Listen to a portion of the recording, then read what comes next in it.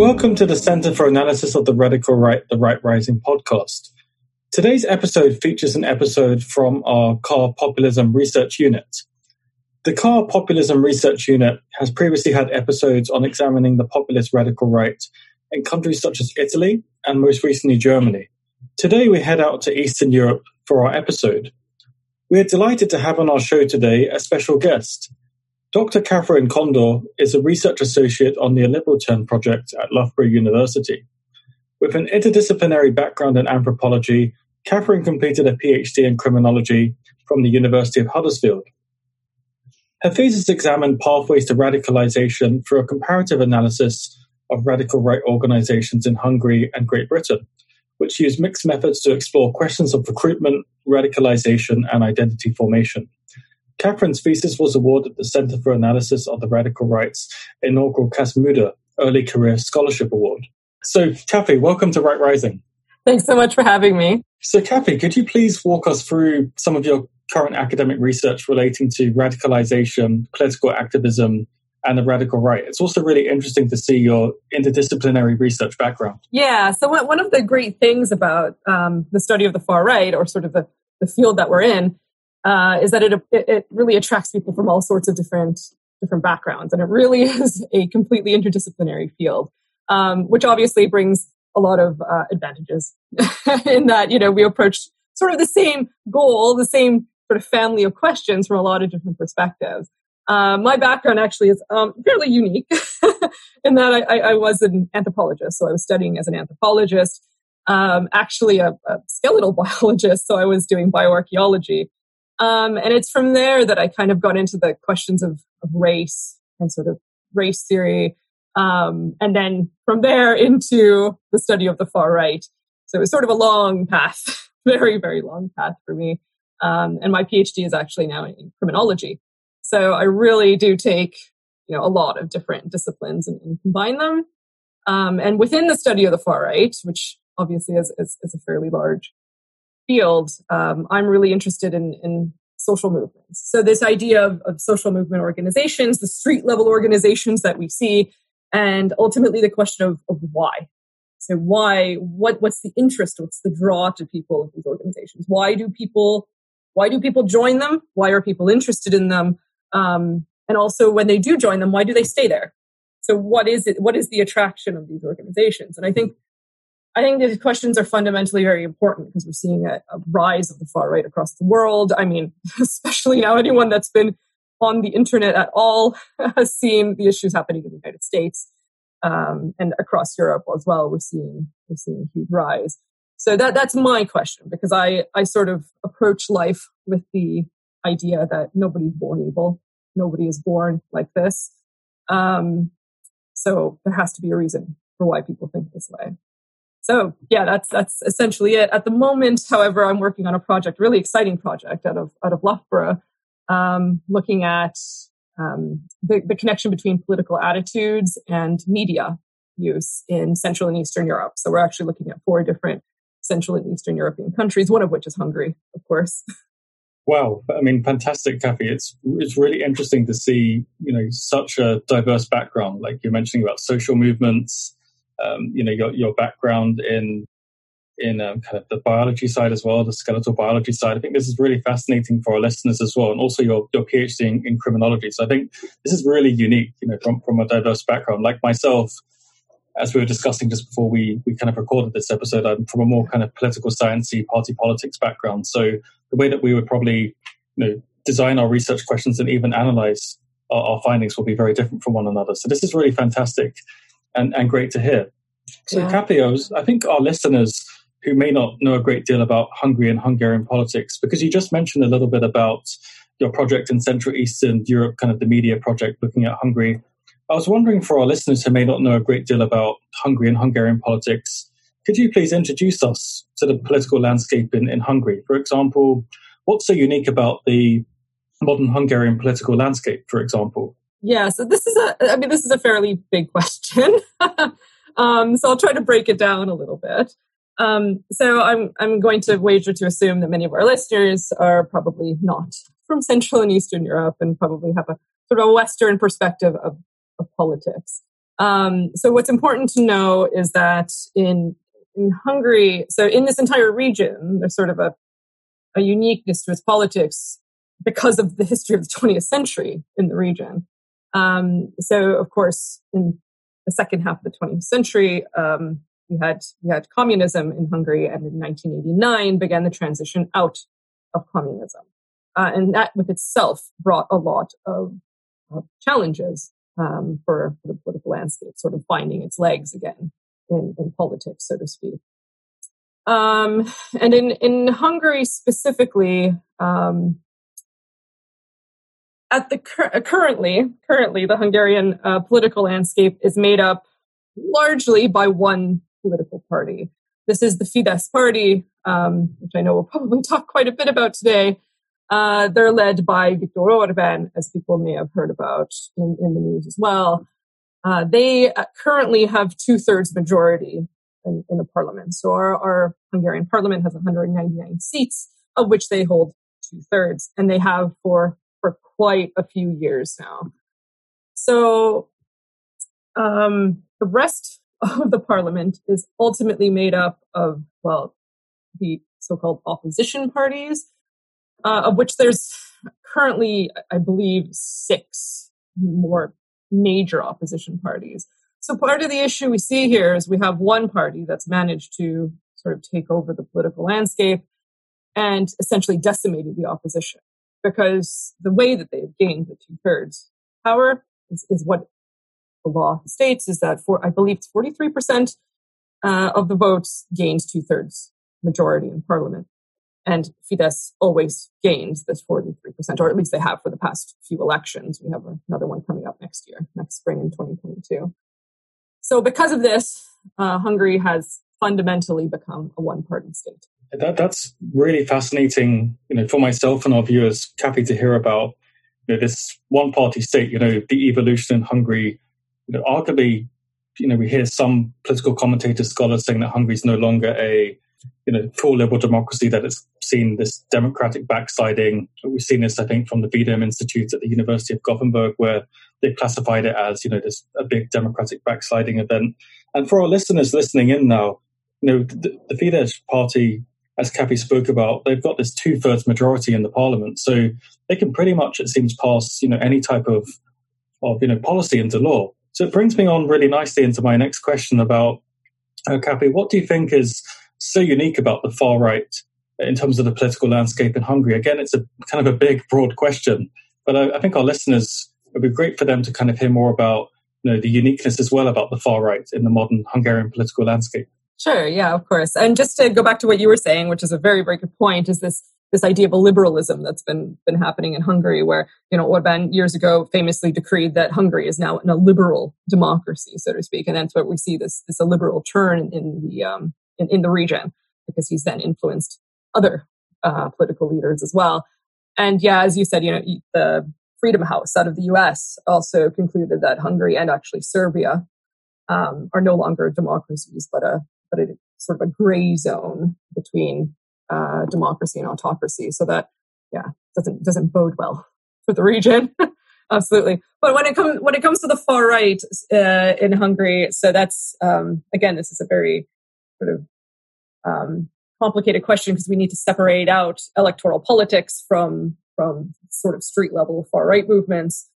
So that's what we see here. We have the far right that's in our electoral politics. We see parties like Fidesz, and as many people have probably heard of the Jobbik party that we had, and now we have a newer, more extreme party called Our Homeland, Mi Hazánk, Our Homeland movement. But we also have quite a strong far right in terms of social movement organizations.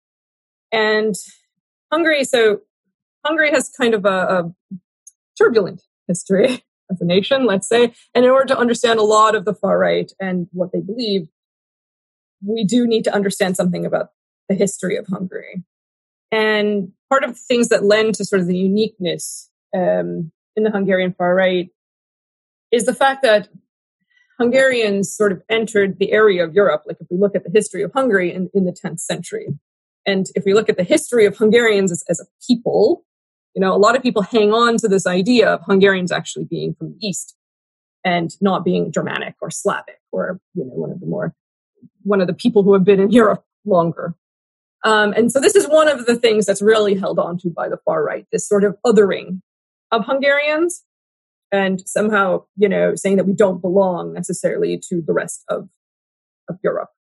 And we see this in electoral politics as well, with the anti-EU pulling towards the East, towards China, towards Russia. So we do see that in sort of all of the levels. But the other thing that really defines, I think, far-right politics and far-right just ideology, in essence, is this idea of irredentism. And so what happened is in the earlier 20th century, Hungary was, of course, part of the Austro-Hungarian Empire, or rather in the 19th, 20th centuries. And in 1920, after the end of the First World War, Hungary republicanized. And at that point in 1920 was the signing of what's called the Trianon Treaty. And Hungary lost a lot of its land, something like 2/3 of its lands. And the Hungarian lands were then given to the surrounding countries. So the Principality or the province of Transylvania was given to Romania, and also other areas were lost to Slovakia, to Ukraine, to Croatia, and surrounding, and Serbia, surrounding areas. So there's a lot of heartache about this. Understandably so in some respects, because, families were split across borders. There was, it was trauma to a lot of families, and this trauma remained in a lot of Hungarians. But the far right really hangs on to this idea. And this is also something that the Fidesz party, for example, has really latched onto. Also because this is a good, it's also part of this idea of ethno-nationalism, of the pure Hungarians, of Hungarian ethnicity, as opposed to Hungarian nationality. And what the Fidesz party has done, for example, is they've given Hungarian citizenship to anybody who can prove Hungarian roots. And so a lot of people in Transylvania and Ukraine and other places have now sought their Hungarian citizenships as well. So this is another big thing. So so the historical aspect we can call Pan-Turanism, this pulling to the east. There's also the irredentism of the Trianon Treaty. And the other thing that's fairly large is anti-Tsiganism or anti-Roma sentiments in Hungary. That's extremely strong. We'll find that across most of the region here. So if we look at the far right landscape, let's say the social movement organization landscape, we sort of see these things. We also see ethno-nationalism, of course, anti-EU.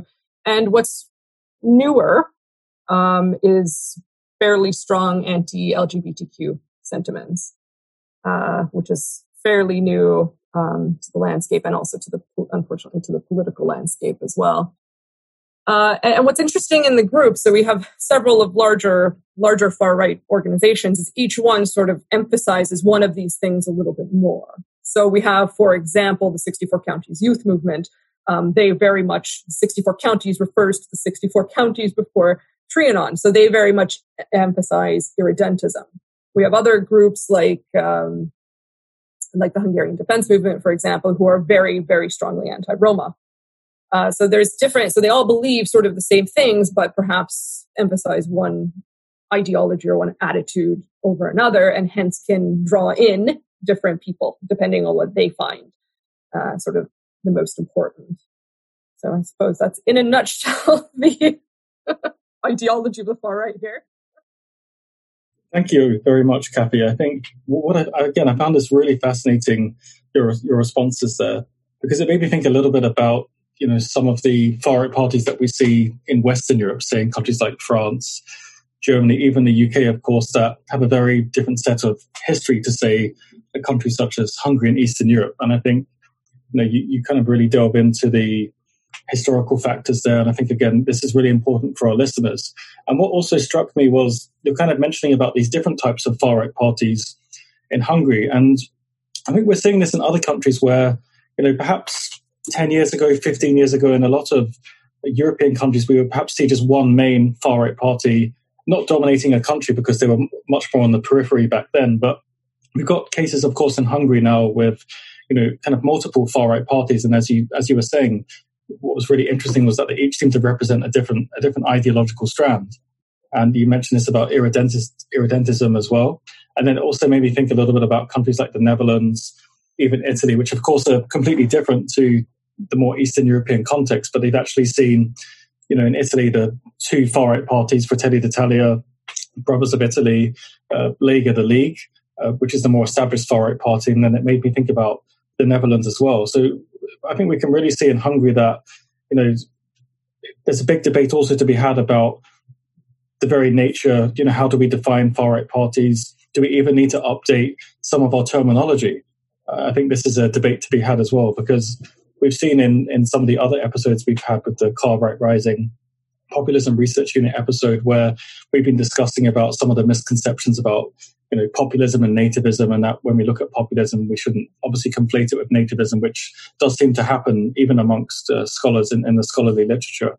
So I was again thinking for my next question, and this leads really well into the next question about the question on Fidesz, about how you would classify Fidesz, and about how right-wing a Fidesz.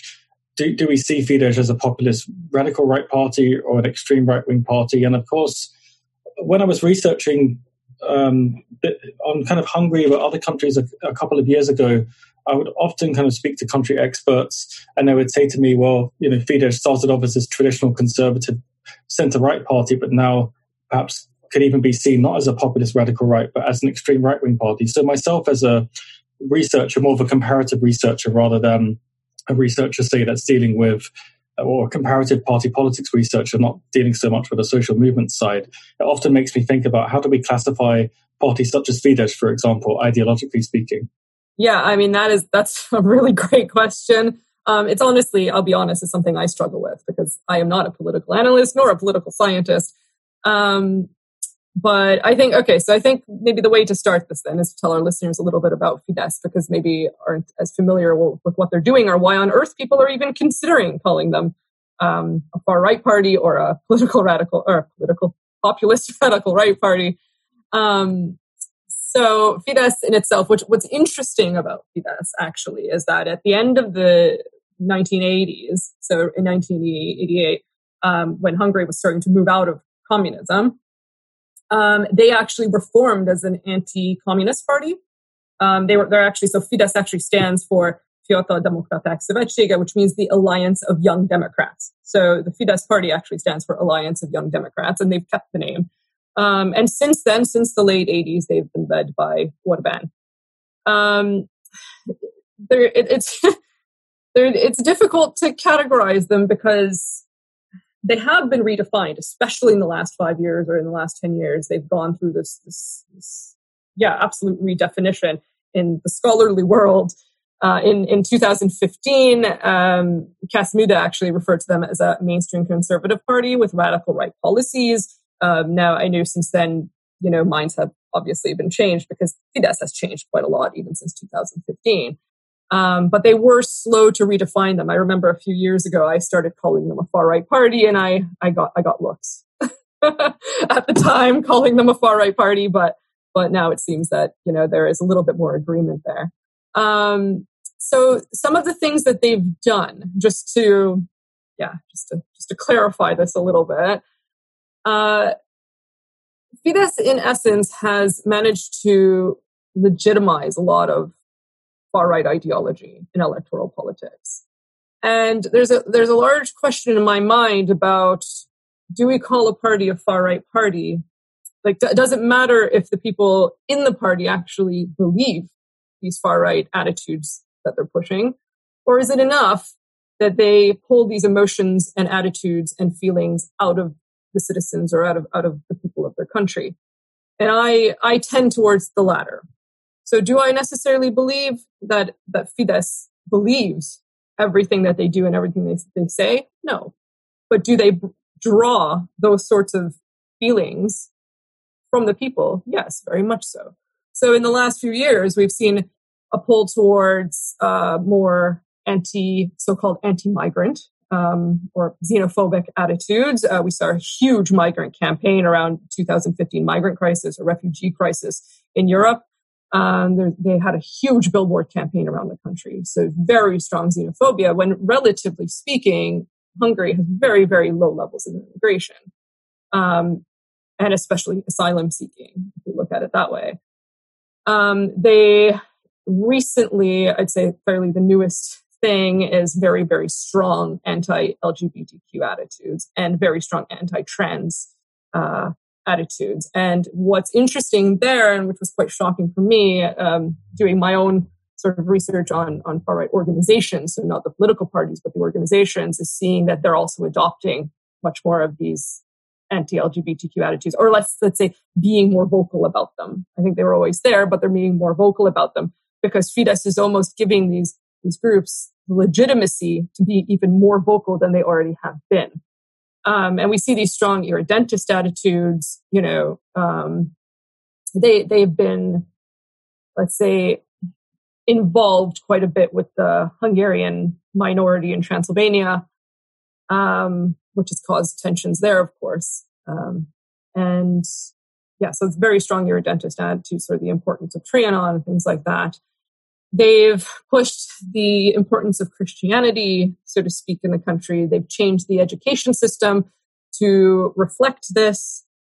So there's the elementary education system now includes aspects of, having to push this Christian ideology on students. The history books now include Bible study, essentially, and that's in the framework of history. And pushing sort of these so-called Hungarian cultural values. We see strong nativism, strong authoritarianism, of course. So all of these things are there that really, really, point towards them being a far-right party. Absolutely, absolutely. But the question of populism is a question that I really do struggle with. I have to tell you the absolute truth. It's not necessarily my area. And I know there's been a lot of discussion around populism when it comes to Fidesz, and especially around Central and Eastern Europe, because populism is going to look different in Eastern Europe than it does in the West. It absolutely does. So populism has this sort of idea at the heart of it of the people versus the corrupt elite. That's essentially at the heart, I think, of a definition of populism. And this idea of our people, our poor people, and, the evil other or the evil corrupt. Now, when we talk specifically about populist radical right parties, of course, they have a tendency to sit as sort of this intersection between a party and a movement. But that's something that we don't have with Fidesz. So it's a little bit different. But if we talk in a minute, maybe about Jobbik or about one of the other ones, they do. So, there are differences even within what we would call populist radical right parties, even in one country, so to speak. But what Fidesz has done, and the way that what they've done is they've created a corrupt elite. So if we look fundamentally at the political sphere in Hungary, I mean, I'm sorry to say, but the corrupt elite would be Fidesz. That is them. I mean, they're rife with corruption. And since the transition in 1989, that corruption is something that has absolutely defined politics in the region, and especially in Hungary. And the corruption that we see, I mean, it's not even hidden anymore. It's open, it's blatant, it's in everyone's face, and people see it. So it's there. So can we say that a party led by the so-called corrupt elite is populist? So what but yes. So the answer is yes, because of the creation of another corrupt elite, which is not really a corrupt elite, but is sort of this fake scapegoat. And we see this especially, for example, in the last few years, we've seen a campaign against George Soros, which has then now extended itself to essentially the rest of the world. I mean, we see this in the United States, we see it in Western Europe, we see it everywhere. There's talk of it everywhere. And George Soros has been made into this evil, capitalistic nightmare for Fidesz, or for Fidesz's followers, essentially. And I mean, there has been also talk about sort of sort of why they've started this campaign, and there's been suggestions of anti-Semitism as well and other things, but I would tend to point more towards this sort of populist ideology, this sort of populist motivation. And of course, this brought with it the closing of the Central European University in Hungary and its movement to Vienna, unfortunately. So that's not been super great for the country there, to put it lightly. So this, in essence, I think does point towards them being a populist radical right party. I think the radical right part is sort of, yes, I would absolutely agree that they're radical right or far right. I know that there's other podcast episodes dealing with the definitions of those, so I encourage listeners to check those out. We don't have time to go into those now. But I would say so. And some of the other things they've done, for example, is whenever there's a new question that comes up with one of these campaigns that they start. So the campaign against George Soros or a campaign against Brussels, because Brussels has sort of become the key word to represent the EU and the evil EU here. What they do is they send out what's called the national consultation, and they send out questionnaires and surveys to ask the people how they actually feel about these things. And they get the survey results back and say, well, there's a resounding agreement with everything we're doing. So the people agree. But for anyone that's ever worked in survey design or in social sciences, looking at these surveys, it's very clear that the person that designed them knows exactly what they're doing, because there's literally no other result that could come out of these surveys. They're laughable, to be honest. I've kept them as mementos, I have to tell you, because it's incredible. I can't off the top of my head give an example. Maybe something like, George Soros wants to eat all of your children. Do you think it's good that George Soros will eat your children? Yes or no? And so these are the types of questions. That's obviously an exaggeration, but that's sort of the things that we see. So we do see this, again, the creation of the corrupt elite and the asking the people how they feel about, different policies, that in itself points towards populism. And also the authoritarianism and the nativism, which is obviously characteristic of populist radical right parties. So yeah, that's, again, if it's not clear, I'm struggling with the answer to that, but yeah, I think so. Thanks, Kathy. Again, I think what you really highlight well there again is this complexity about the term populism, and of course when we look at Fidesz, definitely it seems to be a radical right party, but of course the populism angle, does it kind of fit there? I think our listeners will kind of see that it's much more complex than perhaps when they've read, recent articles, or if you just read an article on the BBC about Fidesz or say in The Guardian, we can see it's actually extremely complex. And that leads really well on to my next question. And I was just wondering briefly, Kathy, it's again a difficult, perhaps a challenging question that I am sometimes unsure about myself, but about the classification of Jobbik. How would you classify the Jobbik party? Because some commentators, I believe in the past, have kind of referred to it as an extreme right, a radical right, sometimes even this kind of neo-fascist party. And it's made me quite confused about how do we label this party or classify this party. Yeah. So Jobbik is really interesting. So I think what I'll do for the sake of our listeners who maybe aren't so familiar is I'll give a little rundown of who on earth Jobbik is, and then talk about how I think they could be classified. So Jobbik is actually a play on words. It's actually really interesting. So in Hungarian, it's the Jobbik Magyarországért Mozgalom, which is a movement for better Hungary is the way that we could translate it. But Jobbik, in essence, Jobb, the word Jobb in Hungarian means right, and it also means better. Well, kind of like in English, right can mean correct as well, but it means better and it means right. So it's actually quite brilliant because it's referring to the better right in essence. So there's no question, even in their name, that they are a right-wing party. That's there's absolutely no question there. But so Hungary has sort of had a relatively strong far right throughout the 20th century. I mean, obviously communism sort of muted that throughout, but after the 1980s, we saw a resurgence of the far right in Hungary. And this started with the Hungarian Justice and Life Party, in essence, called NIEP, and NIEP stands for the Hungarian Magyar és Igazság és Életpártja. So that's NIEP is how I'll refer to them, which is interesting. But it was started by a person in 1983 who's actually a writer, which is interesting. And it was sort of a reaction to this post-communist transition, and tended to label people as anti-Hungarian, and really started this sort of them and us of the post-communist transition. The evil communists and the equating of Jews with liberalism and this anti-Semitism. So this really huge culture of anti-Semitism and that revolved around the far right then. And they actually received over 5% of the vote at the end of the 1990s and started to decline slightly in their popularity in the following elections in 2002. And shortly after that, they joined forces with this brand new political party, Jobbik. And they were actually founded in 2003 as a political right party that came out of social movements. So they actually came out of the far right movement scene, out of one of the bigger movements than the Hungarian Guard.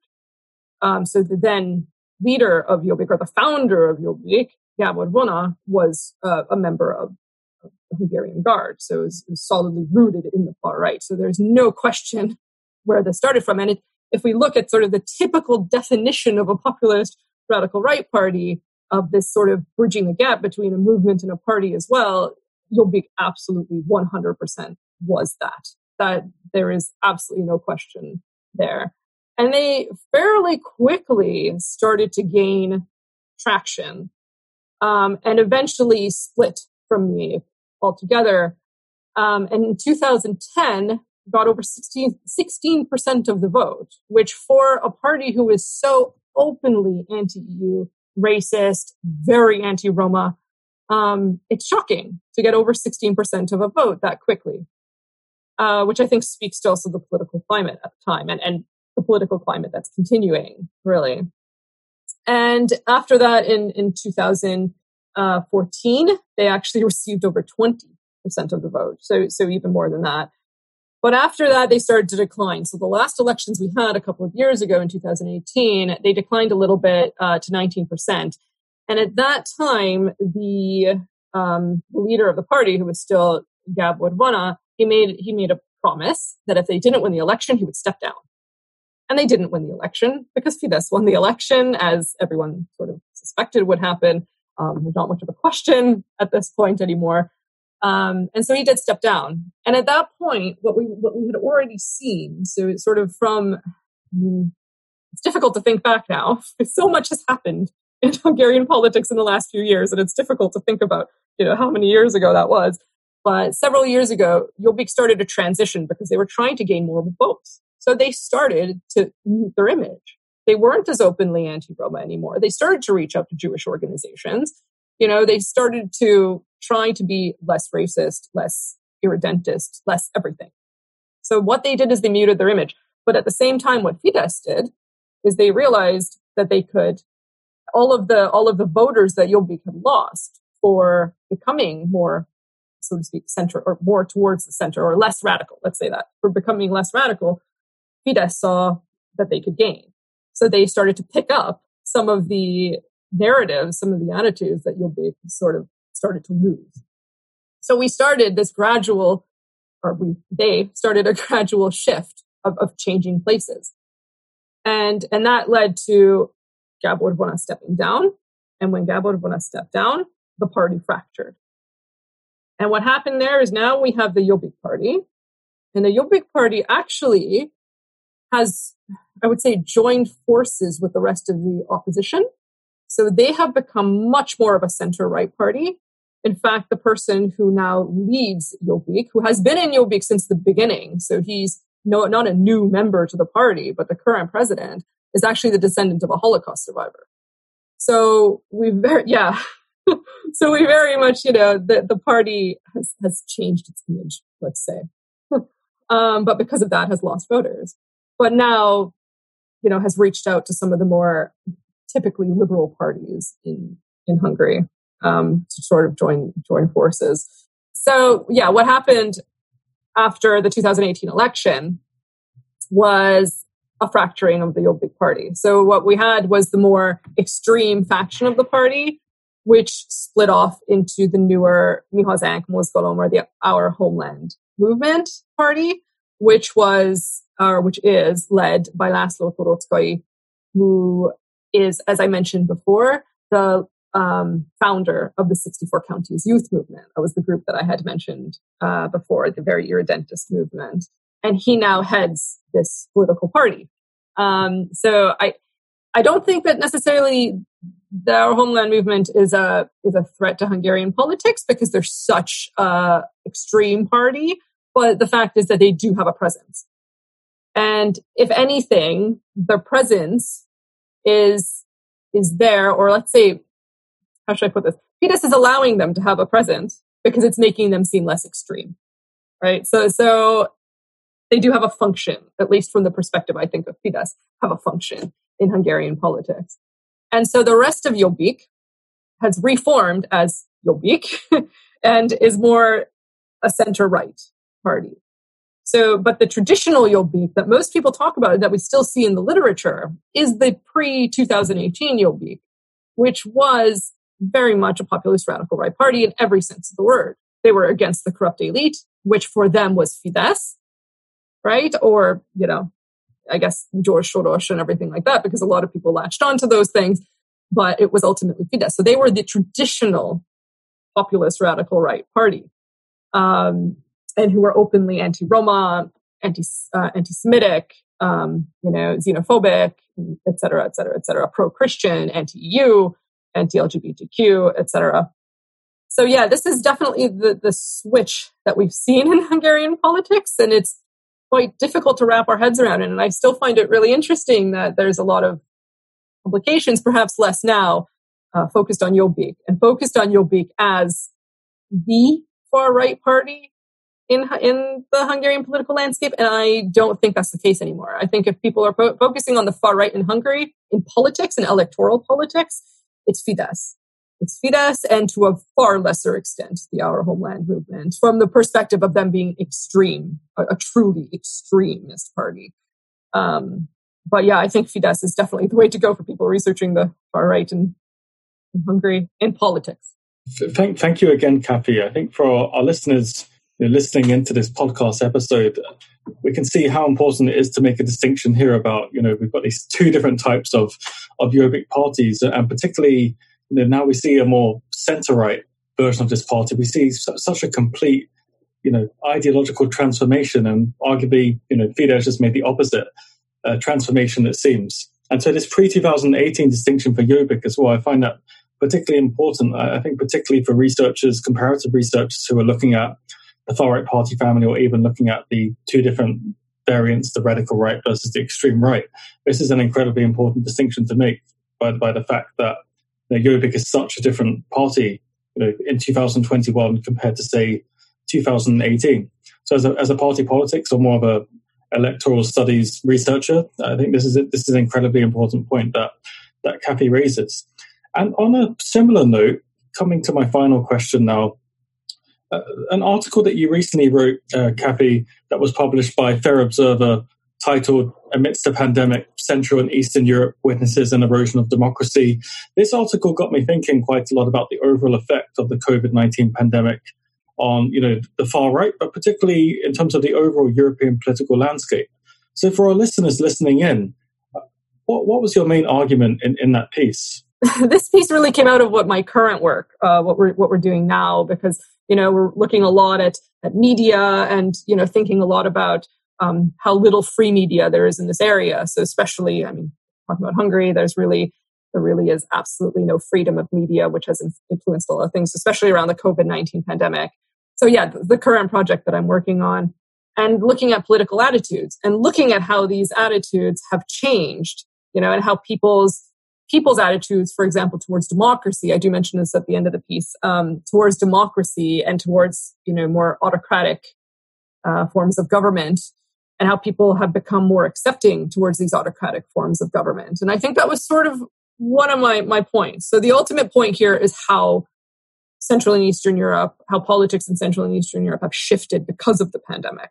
Because there has been quite a large shift in many senses, but also in that politicians in this area, particularly in Hungary, have taken advantage of the pandemic. So they've taken the pandemic, and rather than trying to, for instance, bring measures that just for the sake of the well-being of everyone, they've brought measures that help their own political motives. In Hungary, we've seen the Enabling Act that was passed, the first one that was passed back in April, I believe, and another one that was passed back in November, essentially giving Orbán, in this case, full power. And the argument here was, in a pandemic, we don't have time to go to government. We don't have time to, debate things in parliament. We need to pass things right away, which in one essence is understandable. The issue with that is that the first things that they passed were not anything to do with the pandemic.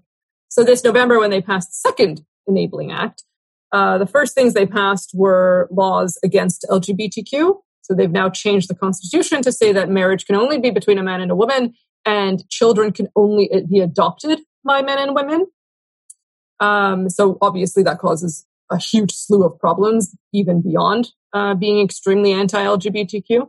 There are anti-trans legislation that's been passed, which essentially says that a person's biological sex at birth must be put on their identity card, because in Hungary people carry identity cards that does state their sex, and they cannot have their gender on their identity card. It must be their sex at birth, which obviously brings up a slew of mental health issues and everything else for the trans community, who's already discriminated against. So it's absolutely awful what they've done. They also changed the voting legislation, which is crucial because we have our next elections in Hungary next year.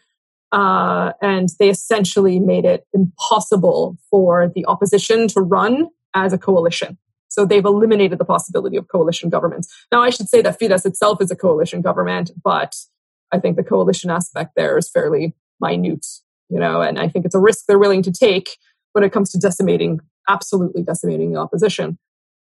So they have taken advantage of this, and looking at how people, have reacted to it.